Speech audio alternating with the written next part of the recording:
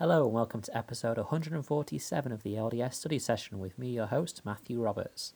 We are going to continue with our Come Follow Me study for the week today. This is the October 21st to October 27th week, 1st and 2nd Thessalonians, called Be Not Soon Shaken in Mind or Be Troubled. And we're going to look at the section today which says, If I am faithful, in fact let me get the full title here. If I am faithful and watchful, I'll be prepared for the Saviour's second coming.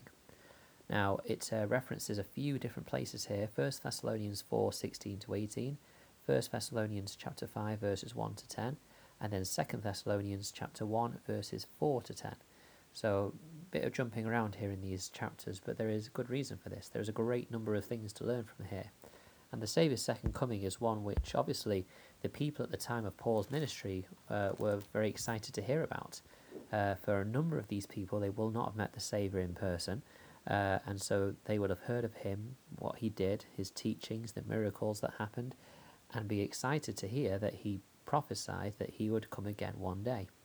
However, for some of these people, they interpreted that as in the near future, as in in a few years' time.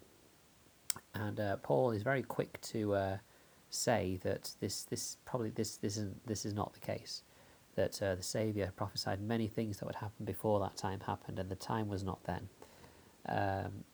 He says in 1 Thessalonians chapter 4 verses 16 to 18, For even the Lord himself shall descend from heaven with a shout, with the voice of the archangel, with the trump of God, and the dead in Christ shall rise first.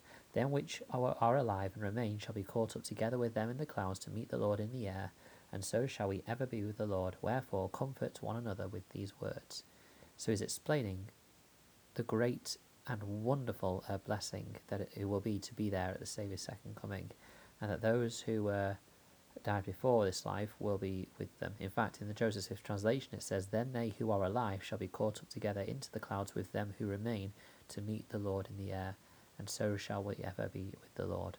So great blessings prophesied at this second coming.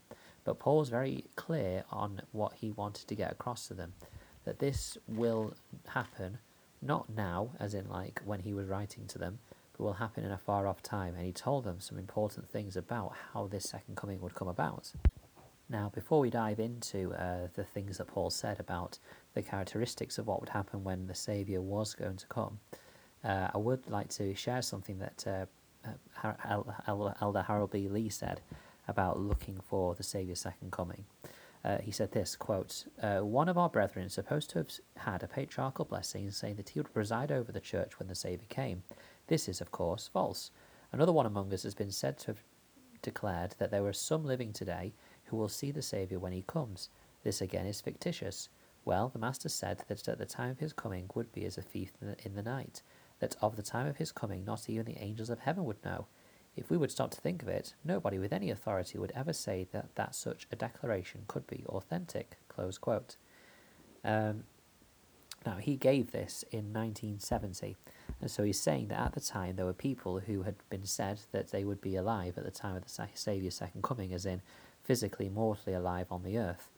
Now, what is quite pleasing is that this apostle of the Lord stated that this must not be correct, because if people are given true ideas about whether or not they will be on the earth when the Saviour comes, I suppose, then that means it's not like a thief in the night. And actually, let's talk about that metaphor right now as a thief in the night, because if we're kind of given a time frame that someone will physically be on the earth when the Saviour comes, then we are given an indication of whenabouts this might happen, and it would therefore not be as a thief in the night. This metaphor, thief in the night, gives the impression that the Saviour's second coming will be a surprise. That it may be even that we won't know that it's actually happened until once the event has begun. For example, a thief in the night, when he goes and steals things, he doesn't really want to wake up the person in the home. And this is what I thought was interesting. At first I thought, well, this means that we won't know that it's happened until after the event. But actually, of course, that isn't what it's saying. Because there is another part to play, or there is another person in this metaphor of the thief coming in the night, read in 1 Thessalonians chapter 5, verse 2. There is the person who's being stolen from. Now, if that person was awake, vigilant, and watchful for their home, then they would not be stolen from. They would be prepared for whatever time that thief comes, and they don't know that they're coming, but when they do come, they are prepared. And this kind of echoes something that is said by Elder Orson F. Whitney, who said this, quote, "It is a merciful characteristic of our Heavenly Father that he brings to pass upon the human family no event affecting their eternal welfare, but he first sends prophets to prepare the way, to give the people a warning that such and such things are coming to pass, that they may be prepared for them and not be caught napping by the suddenness of their coming, even as a thief in the night." Close quote. And I love Elder Whitney's words here, which points out that the thief in the night metaphor works because it is identifying what happens if we are watchful, then we are prepared for it. But if we're not watchful, and if we take that nap, or we aren't ready for such an eventuality, then we will not be ready when that time comes, and it will be a sudden thing which comes upon us in such a way. Now, of course, going back to what Elder Harold B. Lee said before, if someone was given a kind of promise that they would physically be on the earth when the Saviour comes, well then that kind of gives a time window where that event will happen, and that therefore means that we will not be having it as a thief in the night, because we will have an idea of how long we should be prepared for, or what we should be looking towards. So obviously I am aware of individuals close to me and others who have been given a sort of promise saying they will be there when the second coming happens. But I like to consider that as maybe not they'll be physically there, with that, and they may be, who knows? It's like a thief in the night, even the angels don't know. So, I'm not sitting here saying that these things that have been said in blessings are wrong. I'm just suggesting the point that there may be something more spiritually applicable to this, that perhaps this is actually prophesying that if they follow the instructions and guidances stated in their blessing, that perhaps they will be there with those who are in heaven, that are brought together with those that are on earth, to then meet and welcome the Saviour as he comes to the earth. In other words, be resurrected in the first morning of the resurrection and receive a celestial body. It may be referring to that, potentially. Again, I don't know. I'm just citing my own thoughts here. But that's an interesting comment by Harold B. Lee, saying that, to be told that you are physically going to be there when the Saviour comes again can't really be a true prophecy. There's probably more to it than just that. And another metaphor that's used is 1 Thessalonians 5:3, where it says, "For when they shall say peace and safety, then sudden destruction come up upon them, as travail upon a woman with child, and they shall not escape."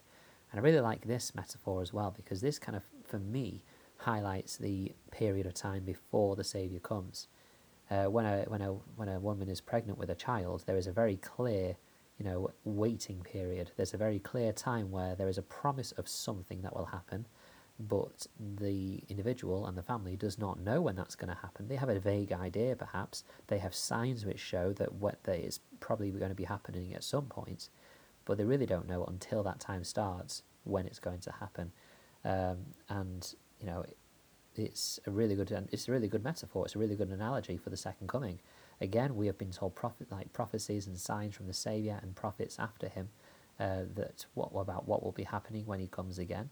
We know that we are in this waiting period, and that he will come. That that he will be, as it were, he will come to the earth.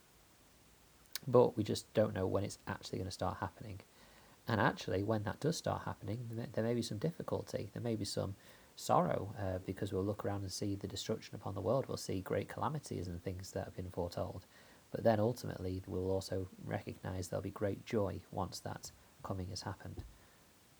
Anyway, those are just my thoughts on those two metaphors. And I feel like I've kind of rambled a bit more today. So if that's been a bit, if you found a bit less from today's episode, I'm sorry about that. But I was just kind of following my thoughts there about these metaphors. And obviously, the topic of the Saviour's second coming is one which should be of great excitement for members of the church, for followers of Christ. And so I would encourage you, as you study these metaphors, to consider where you are, as I am, considering where I am, and what needs to be done to prepare for that time where he will come again as a thief in the night.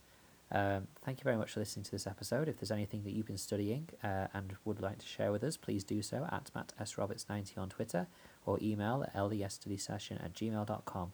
Thank you very much for your time, and until we meet again.